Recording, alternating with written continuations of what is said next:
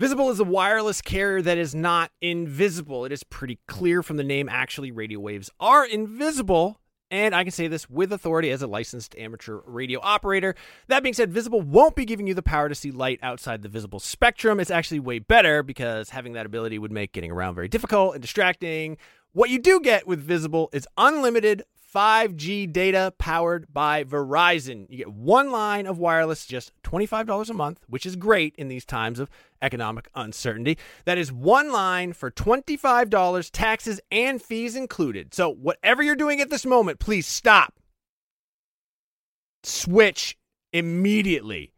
Now, monthly rate on the Visible plan for data management practices and additional terms, visit visible.com. Wie geht es Ihnen? Was ist los? It's deinen Freundo, Seth. I'm learning German. Yeah, in case you didn't know what that was. That is me trying to impress you with the little German that I know. Right now, I am actually learning German. I took it in high school. I goofed off the entire time. I did some other language learning apps. They taught me things like where the taxi stand is and how to find a bus, but not a lot of conversational German. Thankfully, that's what Babbel is all about. Babbel teaches you language conversationally, which, let's face it, that is what you want to know anyway. I don't know. When I was in school, you learned like how to count. You learned like the colors. You learned the shapes. Those are all important things, but they don't help you when you're in like Cologne, Germany with Ein Nierenstein, which, by the way, is German for kidney stone. An experience I can unfortunately speak personally to, but I've been using Babbel to learn to speak German again, better than I have before. I actually really like it because it is conversational. It's a little bit more relaxed. One of the things that it does that I really like is it'll sometimes show you what the literal English translation is. And I don't know why, but I find that very helpful in sort of understanding the structure, the grammar of a language and sort of putting myself into that mind space.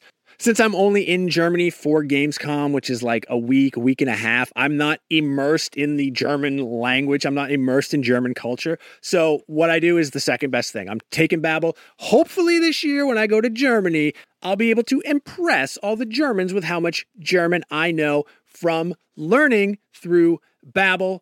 The app has pronunciation recognition, so you'll be able to learn how to speak better with your accent, how to actually properly pronounce the words. That way you won't get made fun of by a group of older German men because you said Apfelstrudel and not Apfelstrudel. No, it's really cool. I'm going to say right now there is a special limited time deal for our listeners. Right now you can get up to 60% off your Babbel subscription, but only for our listeners, because you guys are the best ones, by the way, at babbel.com/realm.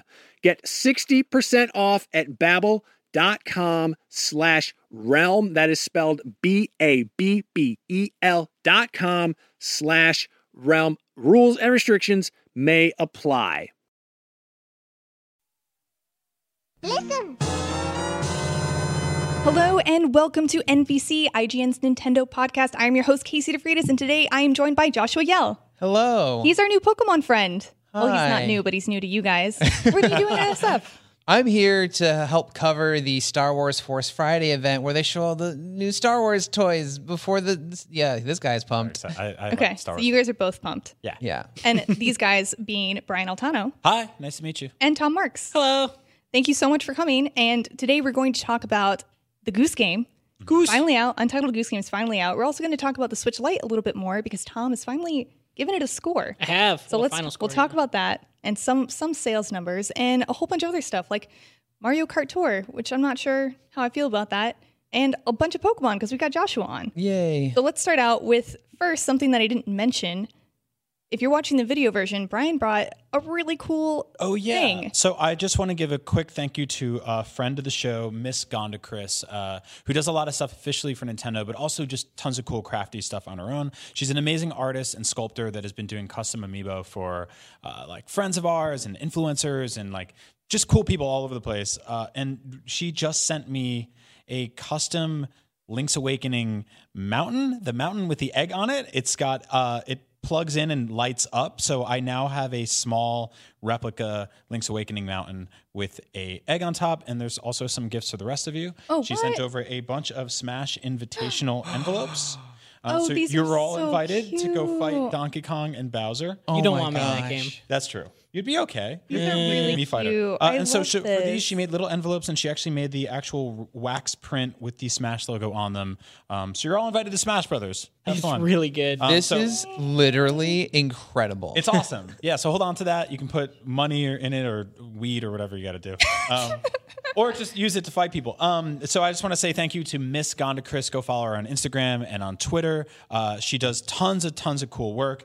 Chances are if you follow Nintendo's official feeds, you've probably seen some of her craftiness. She also threw in some other stuff like some cool Yoshi straws and this bullet bill that she made out of a paper towel roll. So anything is possible if you're creative and skilled and you dream it and you know your Nintendo stuff. So And thank you. Your mountain has different colors. Yeah, it lights up different colors. It's got a little egg on it. I'm gonna post my amiibo in front of it. This is the coolest thing. I'm super happy. We can take new screenshots for blog roll images. Oh, yeah. That's right. Yes. That's right.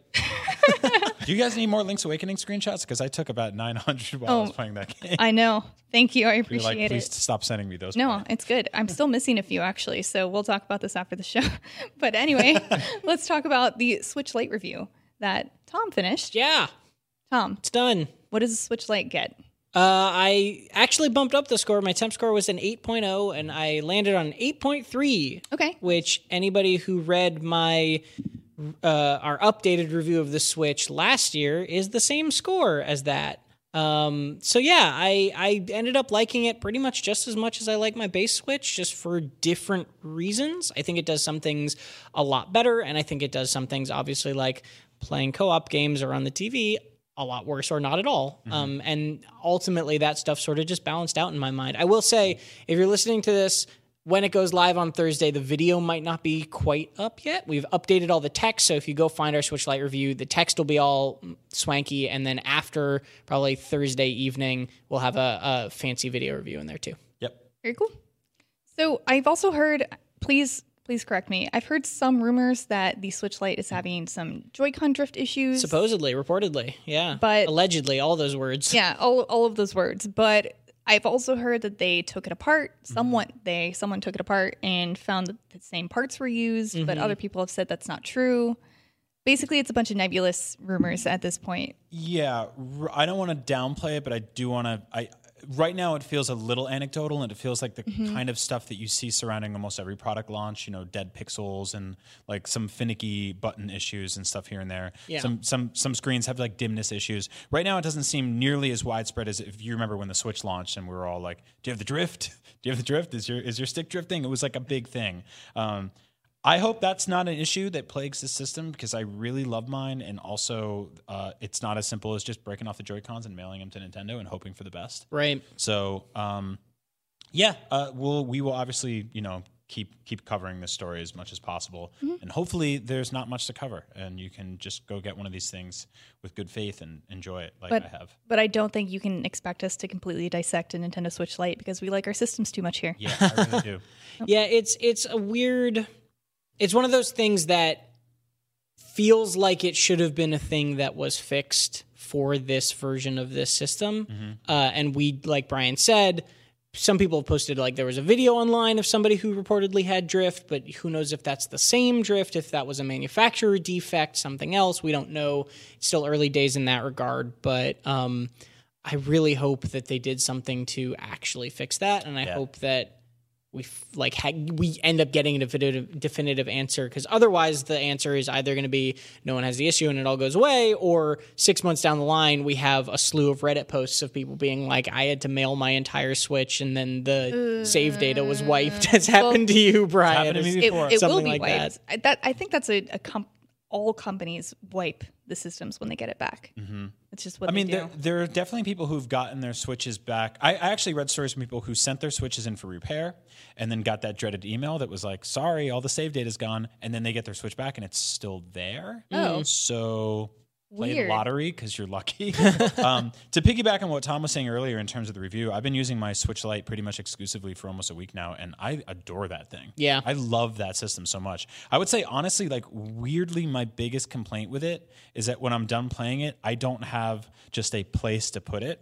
Like it's sort of like how your phone might not necessarily have a home, but maybe like a cord hanging out of a socket somewhere that you plug it in regularly. Like I wish there was a dock for this thing, not to connect to the TV, but just to sort of just like drop it in when I'm done and be like, it's going to charge. I'm going to sleep now. And when I wake up, it's going to be at 100%. Yeah, that's funny. I think one of the conclusions I came from, and I'm really glad that we did a review in progress and instead of a final review right out the gate, because one of the conclusions I came from over the last week is that if I'm playing in handheld mode, I'd rather be doing it on a light. Same. And I was thought that it might be like, oh, this is just a different version that's smaller. But really, I think the Lite is just a better constructed device. I think it feels better. I think the buttons are better. I think the size is not distractingly smaller.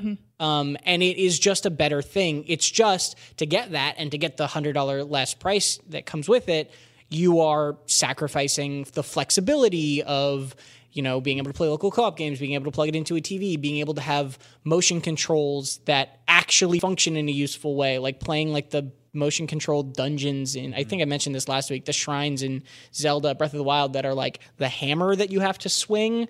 Like that's just so inconvenient on a light, and there's nothing that you can do about that, and that just sort of is like lame. But the benefits that have come elsewhere sort of balance it out. Yeah. It really does feel very light. Like It's wonderful. It was kind of incredulous when I picked it up.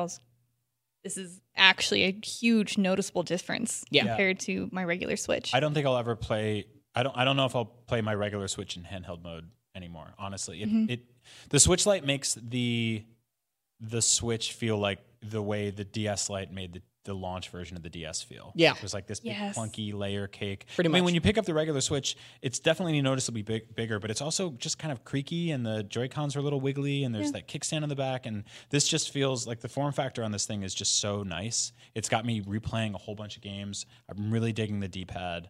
I really like this thing. Yeah, we me also too. got some early sales numbers from the Switch Lite so far. About 160,000 have sold in Japan, according to Bloomberg, which was below the forecasted 300,000 units. But I feel like a lot of people are going to pick this up for Pokemon, and Pokemon's not out yet. Yeah. So maybe that's affecting it. I don't know. There's not much reason to get a Switch Lite right now, right? Yes. Like there's not really a driving force to do it at Unless this you very don't- moment. Unless you didn't already have a Switch and really want to play Link's Awakening. Yeah, I get. That's the biggest reason, right? And I agree. I think once we get closer to Pokemon, once we get closer to the holiday, that might pick up. But I'm not a sales guy. I'm not either. But another thing that was interesting is that when the Switch Lite launched, more regular Switch units sold as well, which was very surprising. Were people trying to they're like, ooh, that one with the better battery? Yeah, maybe that was it. The rising tide raises all ships, or whatever that saying is. I think Did you learn that in Link's Awakening? Yeah. Or is that for Wind Waker? I think that both could apply.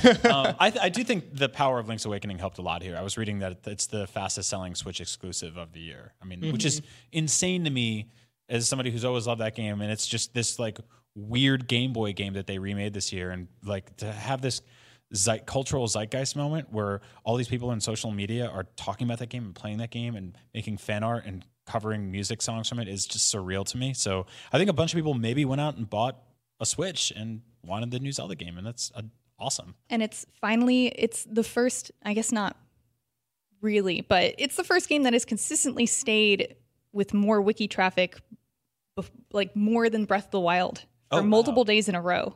That's crazy. And that usually doesn't happen. Usually Breath of the Wild is number one and is only overtaken by like maybe GTA and Red Dead once in a while. Casey did an awesome job with that walkthrough through because she wrote it in the voice of like the narrator documenting Link's adventure. Which is, it's so very cool. cute. Yeah. I'm really enjoying it. I'm still not done with it. Don't tell anyone. But it'll be done by the end of this week. So if you're listening to this on a Thursday or Friday, it should be almost done. So also speaking about the Switch, I wanted to point out the Satisfy Grip because they came out with the Satisfy Switch Grip Pro. Yeah. Which is actually Tom's Switch grip because my my fiance. That's weird to say. Congrats. Congratulations. He took mine off my Switch and used it and didn't put it back because we fight over it. But That's marriage. so this though. is Tom's. But this feels great. Yeah. And so Satisfy is a company that's been making peripherals for the Switch for a little while, specifically the Switch Grip Pro or the Switch Grip. And the first version of this one was really awesome. It's basically a grip that slides over your system in handheld mode and sort of accompanies the fact that the sticks are asymmetrical on Switch. And so you have these sort of big handles on each side. It's pretty lightweight. And the one on the right's a little longer out to accompany the fact that it's, a lower stick on the right side.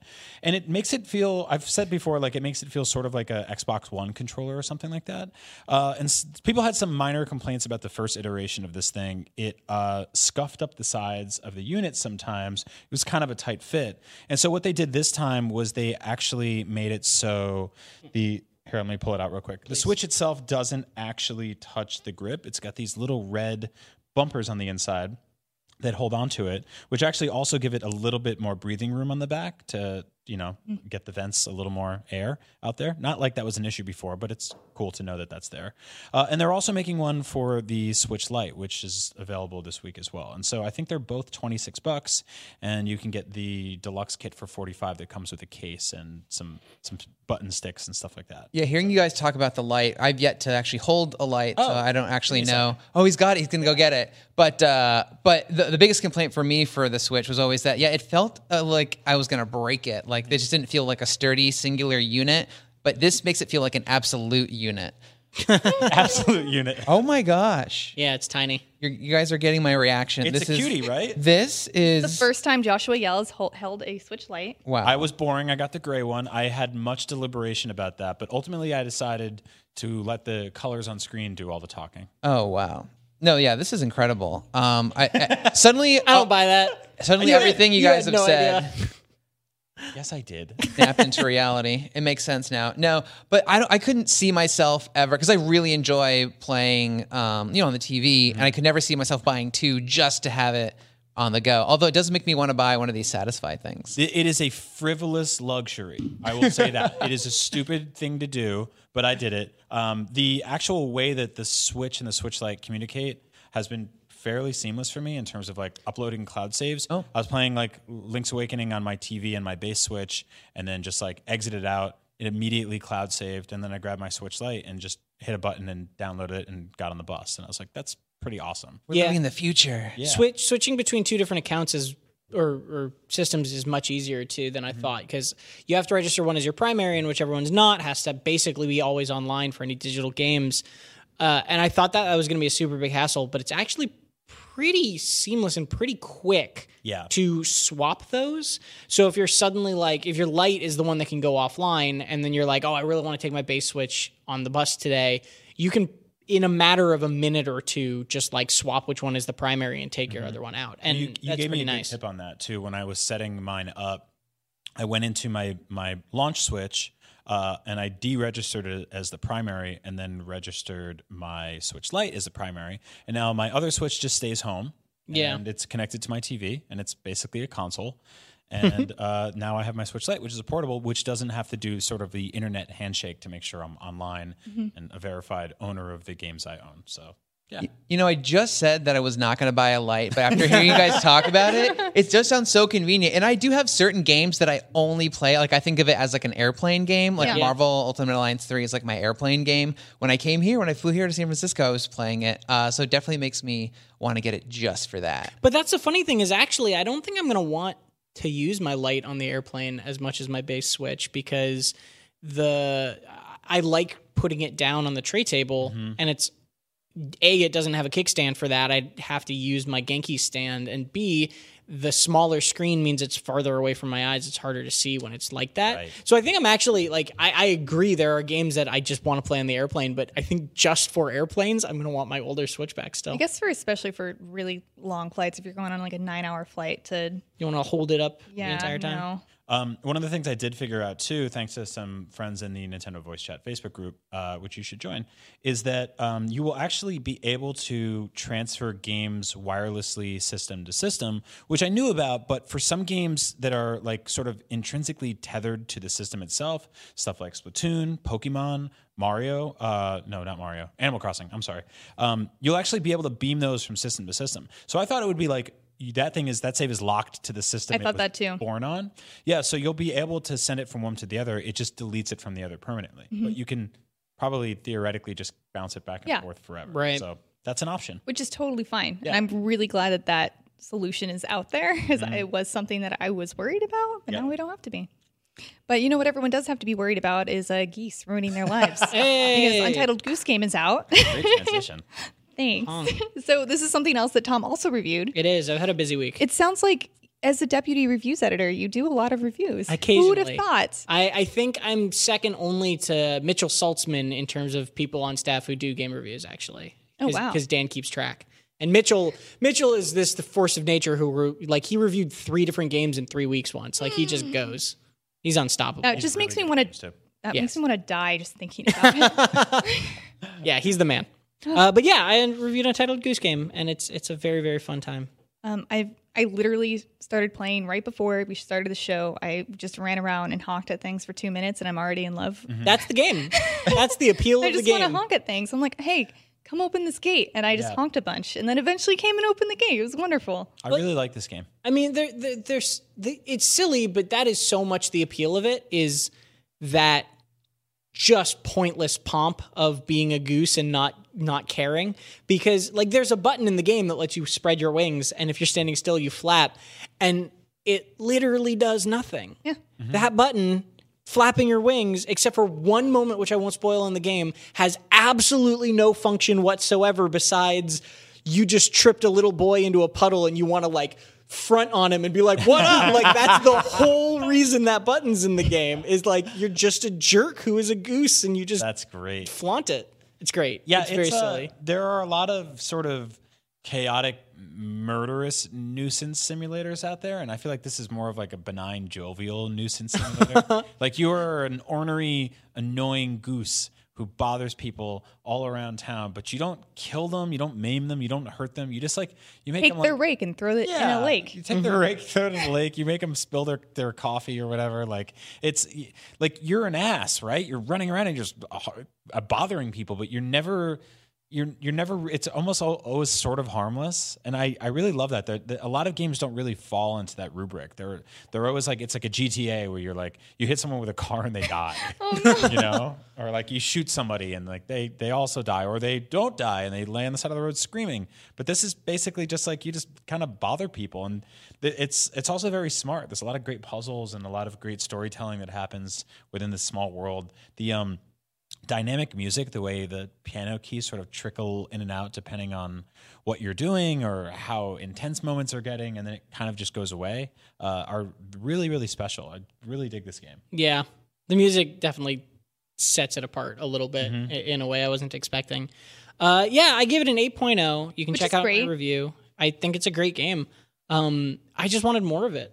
You know, it's this funny thing. It's so hard to...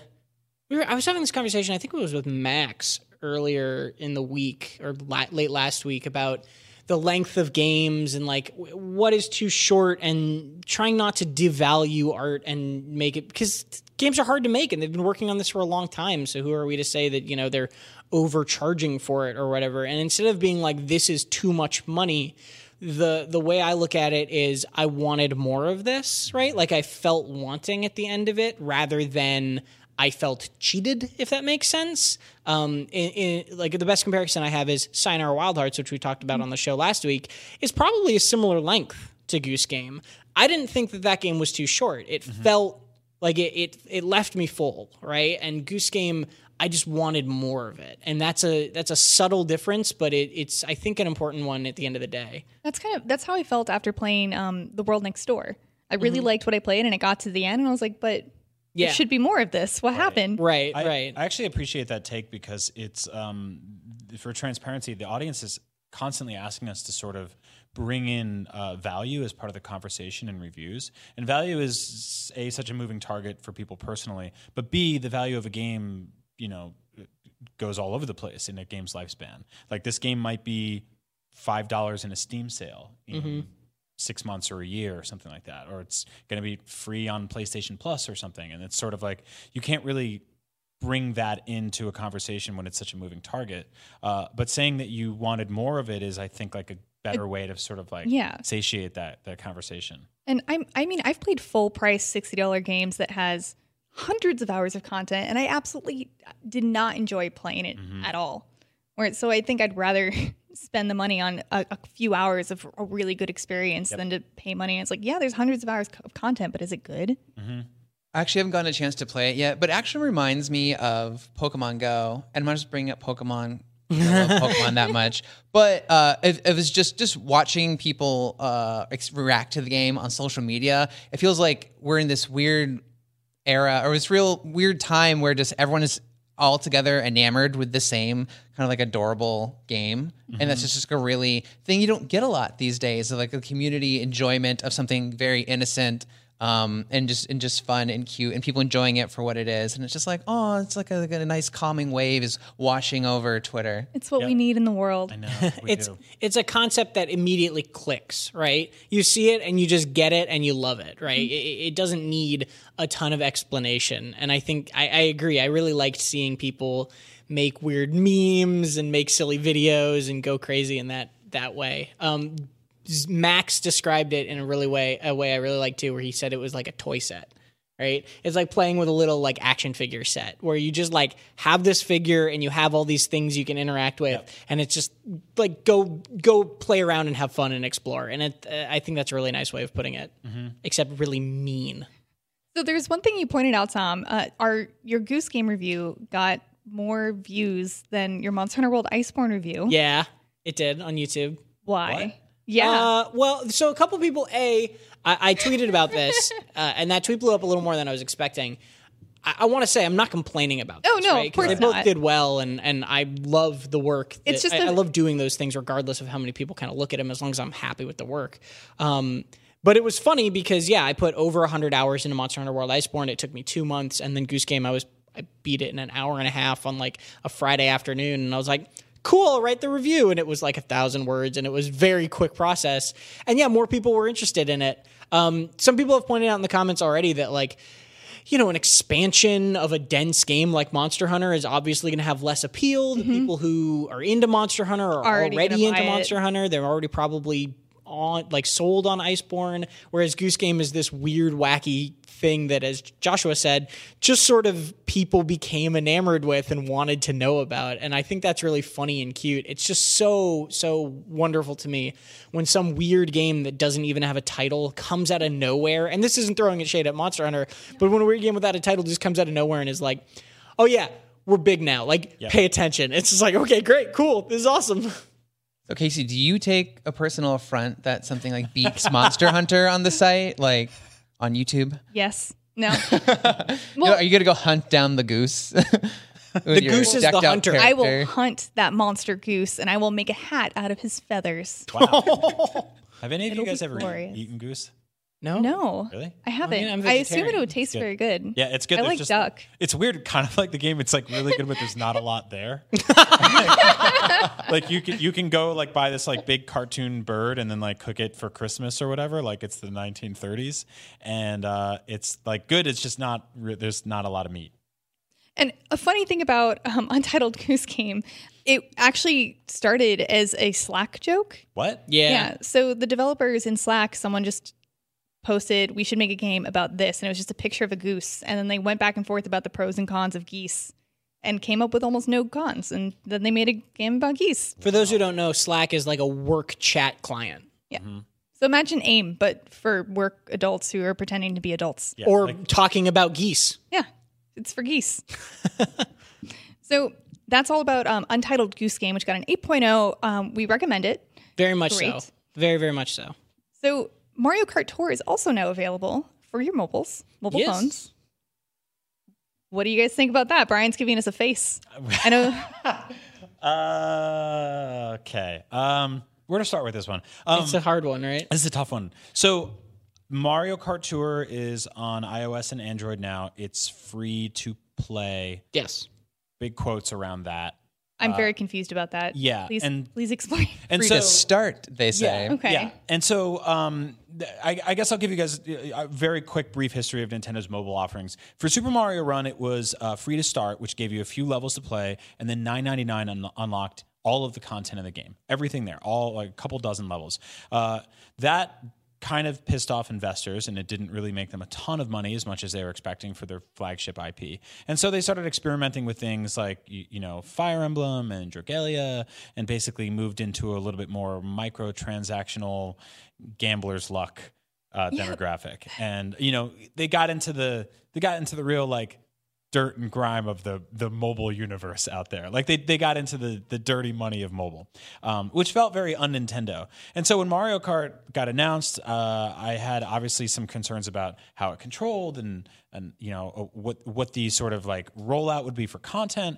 And the good news is like the controls are kind of tough, but you'll get used to them pretty quickly. I was playing on the sort of like the pro mode today, and power sliding really well. The game's really pretty. The graphics are really clean. You play it all with one hand vertically. Really high production value. Yeah. On everything just is sleek and looks great. Yeah, absolutely. And I think that like I was like, well, everything looks good here. It had your typical sort of like daily login bonus stuff. And then you start digging into the currencies, and there's gold coins that you can buy with rubies, and then there's rubies that you can buy with money. And all of those things you can, like the gold coins you can unlock through regular play, picking them up throughout levels, which is something you've been able to do since the Super Nintendo. And the rubies are a little bit more nefarious because those are the kind of things you'll have to like pay for individually. Now it's $1.99 for 3 of them. So for 6, you'll have to spend $4. And that allows you to launch the pipe once, which is their slot machine, which gives you an opportunity to unlock a cart, a character, or a hang glider. I think we need a wiki page for this. Yeah, it's a lot to unpack. And so a way to circumvent that is to pay for the $4.99 a month gold subscription. This is where things start getting weird because I'm not used to paying for a subscription for Mario Kart, which is a game that you can buy feature complete for $60 on Switch and probably even cheaper in a sale.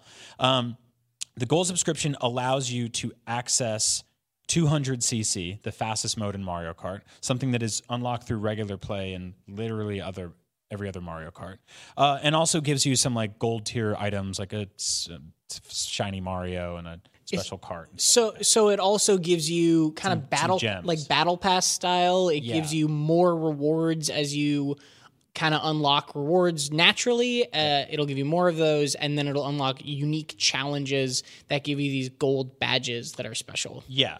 And so I guess my biggest issue here is not that this is free, not even that they have these sort of like greedy microtransaction subscription services, which are as expensive as Apple Arcade, something that launched simultaneously this week with a full-fledged feature-complete kart racer in Sonic All-Star Racing, or B, significantly more expensive than Nintendo Online, which gives you 20 Super Nintendo games and a bunch more NES games. But the fact that I don't have, as a consumer, the ability to just give them a bunch of money up front to circumvent all of this nonsense and just play Mario Kart on my phone without having to worry about all this. Like if there was an option for me to throw them $20, $30, $40, $50 and just buy Mario Kart to have on my phone, great. And let me unlock stuff through normal play. Awesome. The fact that that's not there means that I'm going to give them $0. And you can just play this game without spending money. Yes. And in terms of other like mobile games that kind of try to get you to pay, this one's actually pretty okay. There's not like a gate that I've found where it'll be like, you got to wait till you have energy left to do this or whatever. Tired, yeah. Right. There's none of that I can see yet. Yeah. But to your point, and you'll still be able to unlock cars and racers, it's just going to be like hilariously slow. Yeah. It's going to be like coins. You get maybe 10 to 20 at the most coins per race, and one racer in the daily section of the shop, which changes every day, and you can't just pick exactly what you want. I think Toad today was like 500 or 600 coins, right? Like it's a lot. And that's the part of this that really annoys me, because especially like I enjoyed the game. Yeah, like me I think too. it's actually like a pretty decent translation of Mario Kart to a mobile one finger control. Like I think that is actually, it looks great, it sounds great, the tracks are cool, the controls are pretty well done.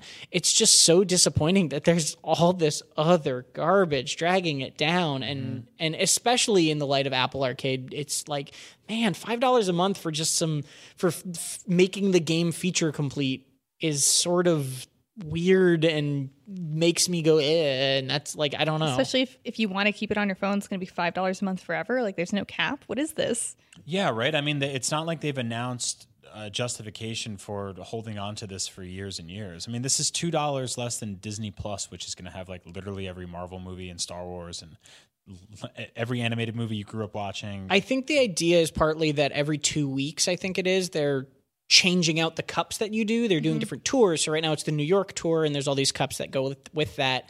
And then 2 weeks from now, they're going to change it to whatever the next tour is. And so the subscription, I think, is partly just they feel like they're going to be updating this game frequently. And if you want to get in on all of this content and all of these new rewards, you're going to need to keep paying this subscription fee.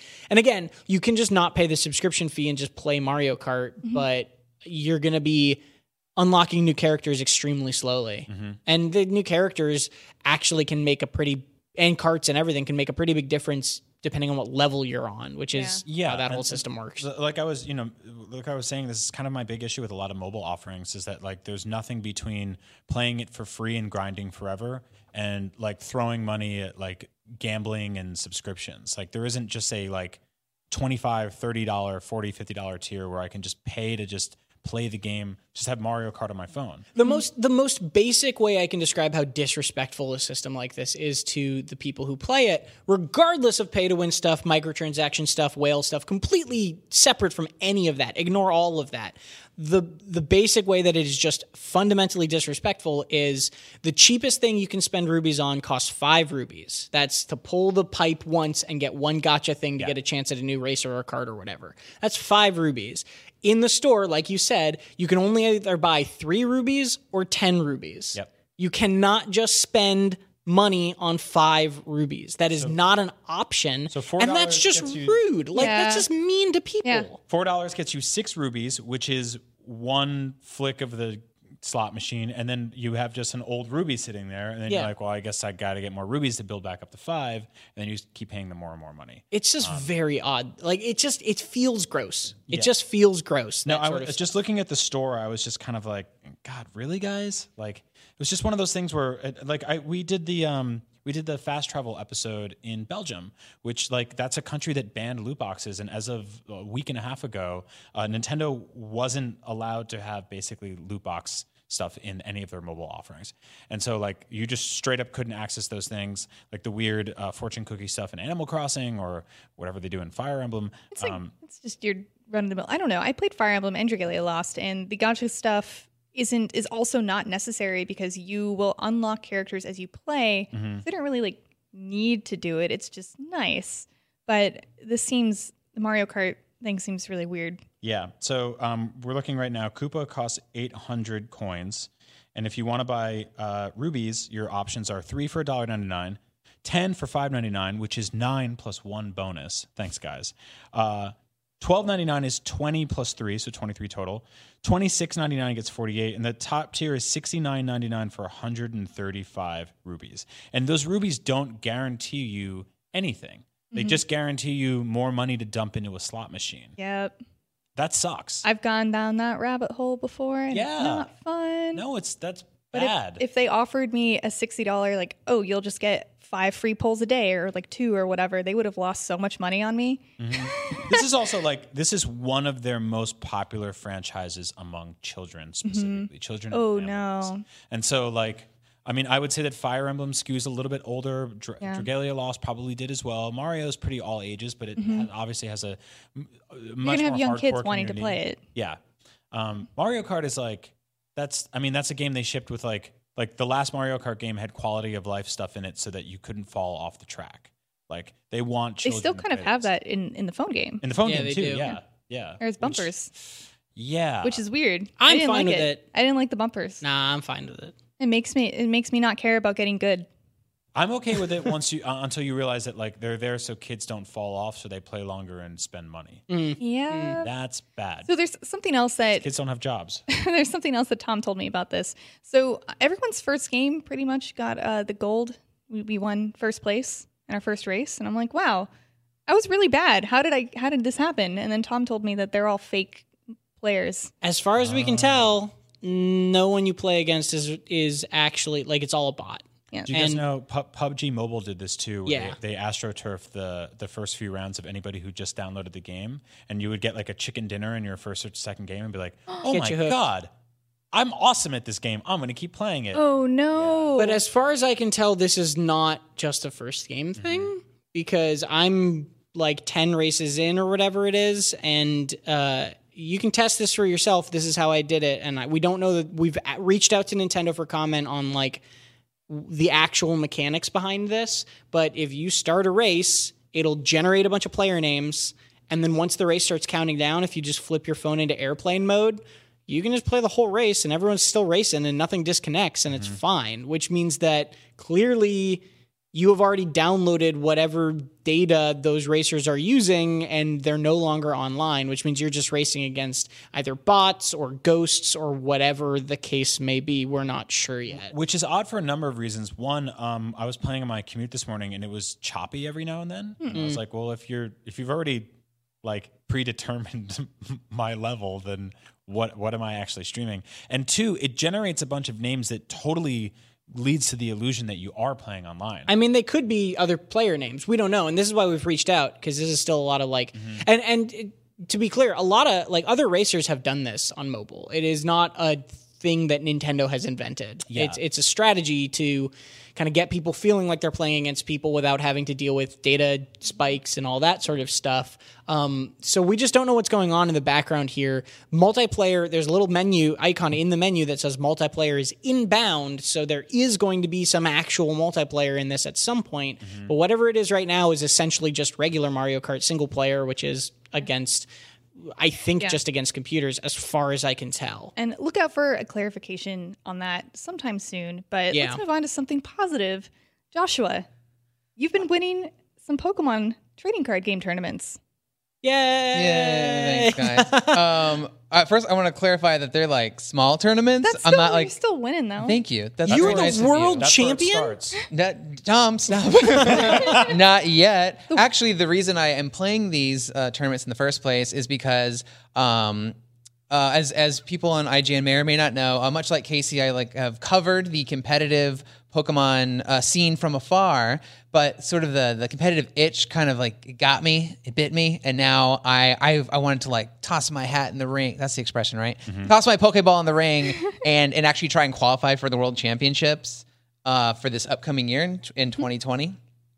So I started going to like all these tournaments and stuff, and then I won a couple of like the baby ones, which are called like league challenges, and you get points from each one. The little ones you get 15 points, and like the next tier up are cups where you get 50. Then there's like regionals, which are like hundreds of players, and there's more, and then so on and so forth. And so you have to just accumulate 500 points within the year. So I have 167. You're almost there. It's not even the end of the year yet. Almost there, but I'm off to a Trying to be positive, Joshua. decent start. But I actually brought some Pokemon cards if you guys want to indulge in some nostalgia. Oh, I'm gonna Oh, are take these them all. the Yeah, old take them out. ones? Yeah. These are like old original cards. So I like these currently we play with Joshua. modern cards. You can only play with the last like 2 or so cards. They have like a list. It's called standard format. But these I got for fun. I got them online, and someone had them for sale on Etsy. I think it was Tricky Jim. And they just put together the original Tier 1 deck, which was called a Haymaker. Right, these that's are what back these from are. like the base set through Fossil, I think, and it was called Haymaker because it was full of Hitmonchan and Electabuzz, who are just 2 Pokemon who can attack for 1 energy, right? And there was so much energy removal with no restrictions on what cards you can play. Now things are restricted. Like really powerful cards are called supporters. You can play 1 per turn, but back then they didn't have anything, so you could just spam a bunch of like really powerful energy removal and really just powerful cards. And that was the Haymaker format, where you just punch each other back and forth. And then Scyther became very important because he resists Hitmonchan, and so he was your counter when they put up their Hitmonchan. You put up their Scyther, and then you try and like get in your Electabuzz there, which can do a paralyze and stuff. So it's actually a really fun game. It's really easy to pick up. If you guys ever played the game, or maybe you had that Game Boy Color Pokemon TCG version, you could probably pick up this deck and play it right away. That's awesome. I really like the sleeves on them, like the weird little cases. Like they're hey man, it makes it like it's actually easier to flip through them than it is like with. Yeah, it makes it for a really smooth shuffle as well. I noticed that was one of the reasons that I kind of got hooked as an adult, because when you think I'm an adult, I'm not gonna play Pokemon cards seriously in any way. But the second I started like handling some cards, it brought back this tactile nostalgia of just the picking up cards and like even like the smell of them and putting them in sleeves like I did when I was a kid, and just like the sensation of like shuffling them. It really just brought back all this like these like strong memories and feelings and how fun it was, which is how I got back into it. So for like the uninitiated, or for those who were initiated and then de-initiated and want to reinitiate into Pokemon, how did you decide like where do you go to start competing? Do you find local tournaments? Yeah. Well, the first thing you should do for a refresher is to download the Pokemon Trading Card Game Online, which is available on pretty much everything on like PC and iOS and stuff. And that has a tutorial of how to play with all the modern rules, because it's not quite the same as it used to be. They like changed some things. They balanced it out a lot more, because before you could like play all these cards and attack on the first turn, and then if your opponent doesn't have any Pokemon, they just automatically lose. That's called getting benched. So they got rid of most of all that like kind of more toxic, degenerate stuff. But yeah, so you go on there and learn how to play, and as you play, you unlock cards for free. It's kind of like Hearthstone. It doesn't have as much production quality as Hearthstone, but clearly they were inspired by what Hearthstone did and have gone in and made a bunch of changes and added in like graphics. And when your Charizard attacks the opposing card, like a big fireball will like appear, and so it is pretty cool. It's really fun. And then if you purchase cards in real life, like booster packs, you get a little code card in each pack where you can then open a fresh booster digitally. Oh, so essentially you're getting 2 for 1. It does stink to have to build like a physical collection that you would play in real life in tournaments, because they only use the physical cards for those. But online, but then you then have to get, build a second collection online to get everything. But actually, here's a tip. You might open like the first several packs, and maybe if you buy a starter deck, you also get a code for that. So there's your starter deck online as well. But after that, you should start saving your booster pack codes, and people use them as a currency. Like if there's like a really good card, people will pay like 10 packs for that, right? So don't open them. You use them as like a currency on like little auction house on the trading market. So yeah, that's a good way to get started. But yeah, I mean, really the best way to get better at anything is to practice. So using that, and then there's, on Pokemon's website, there's a find events tab that you can go to and find local leagues where people play, and they can also see tournaments and stuff. And then there's premier events, which are the ones that award championship points to go to the world's championships, and that's where you can see me, maybe. Yeah. Well, even if you're not playing, you'll still be there covering it. I will be there like we do every year.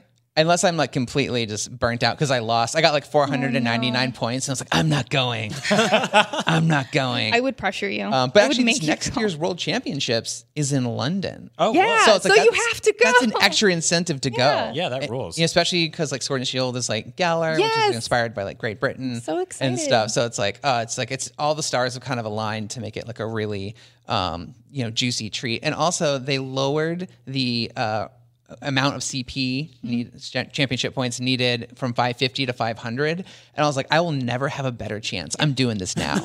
Do it. And speaking of Sword and Shield, so all of us here on the panel have played Pokemon to some extent and enjoy it for entirely different reasons. I feel like we know quite a bit about Sword and Shield so far. So I want to know what you enjoy about playing Pokemon and what Sword and Shield is doing to facilitate that, and what they could do better for you personally.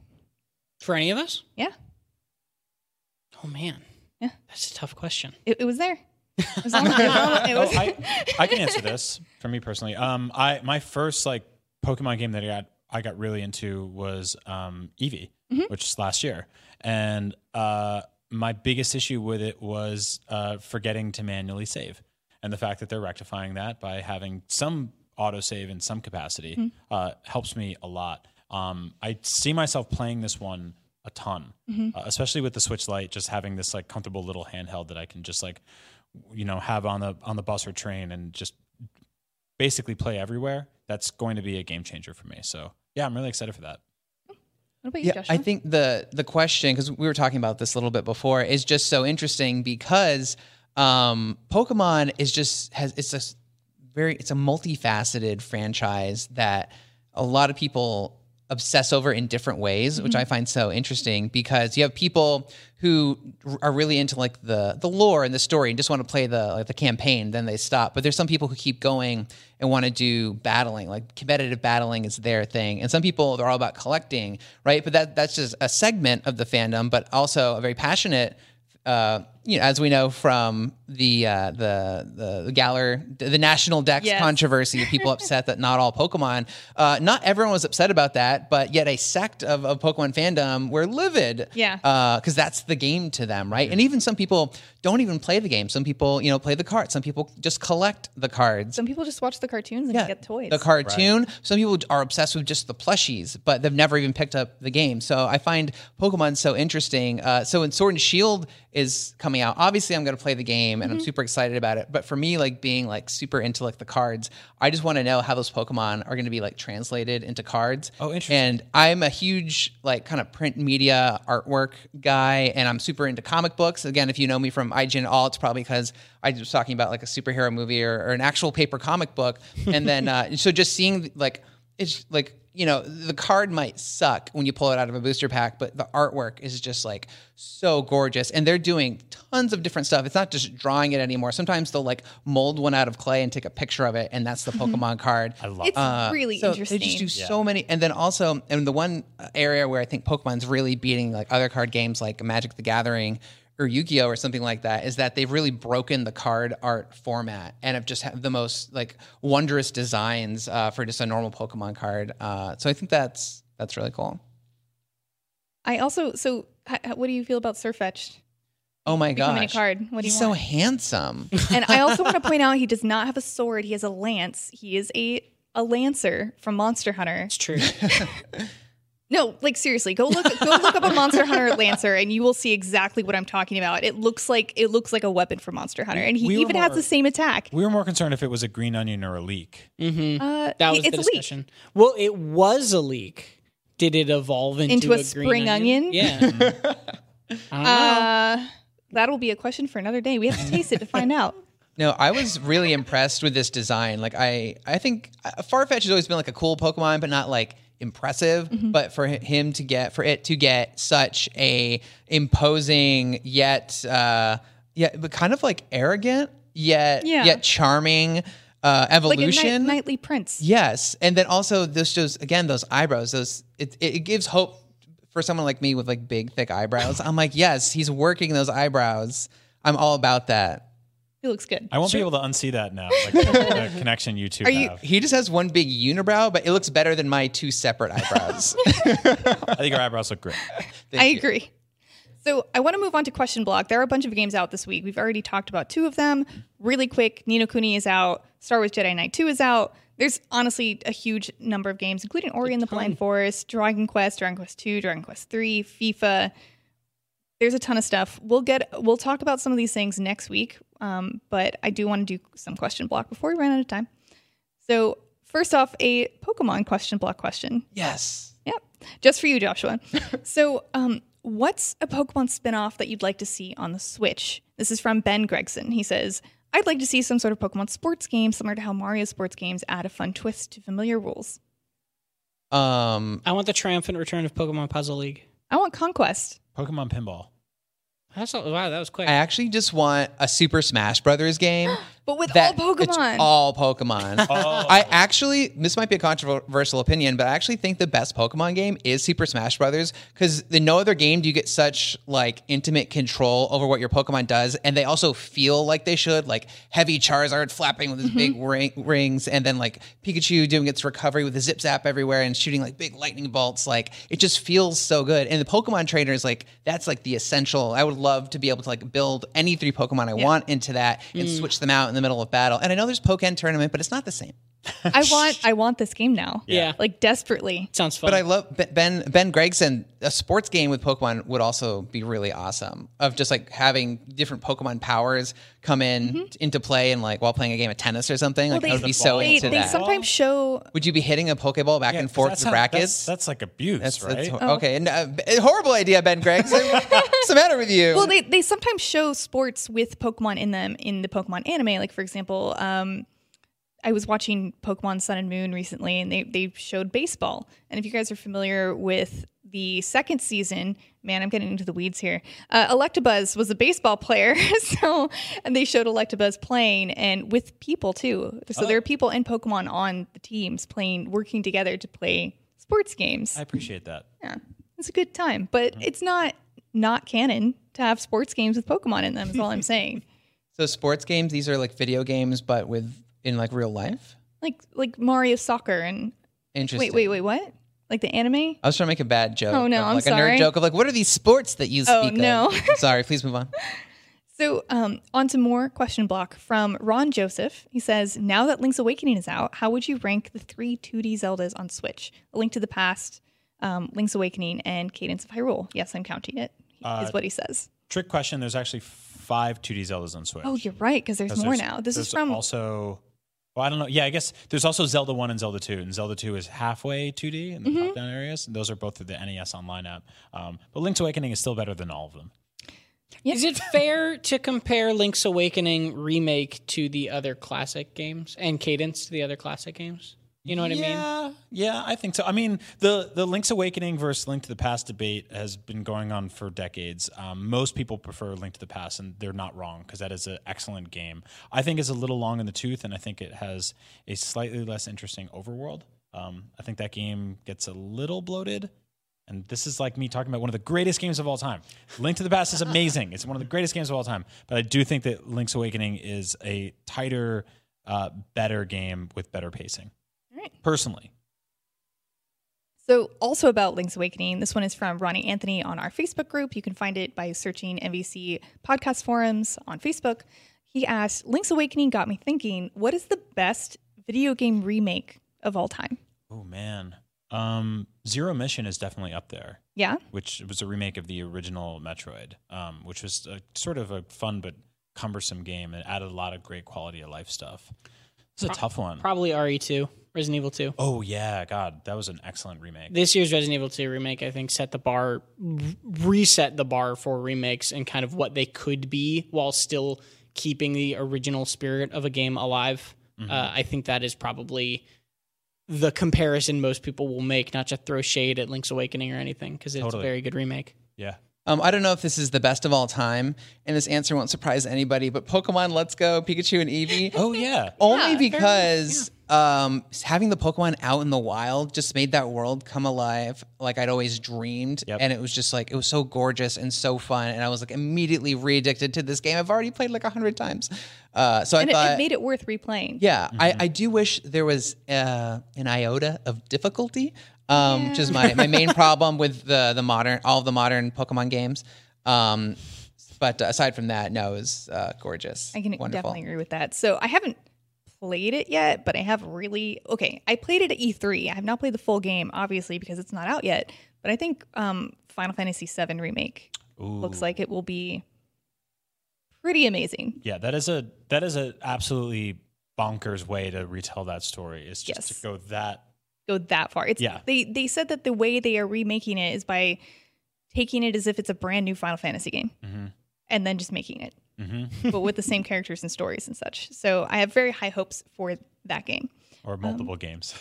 Yeah. Oh, yeah. Well, I guess we'll find out. Yeah.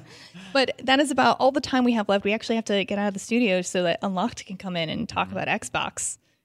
Gross. Kidding. Xbox is totally fine. I'm totally kidding. I don't mean to be... I'm taking my lessons from Sakurai, who specifically told me to go play Xbox. You're right. So go play Banjo-Kazooie on Xbox, guys. That's the last thing I have to say about this week.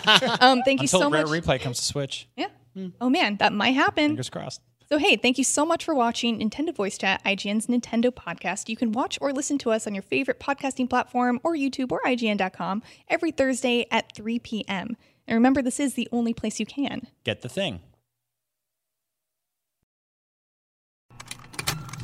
Contained herein are the heresies of Radolf Burntwine, erstwhile monk turned traveling medical investigator. Join me as I uncover the blasphemous truth of a plague-ridden world, that ours is not a loving God, and we are not its favored children. The heresies of Radolf Burntwine, coming January 2nd, wherever podcasts are available.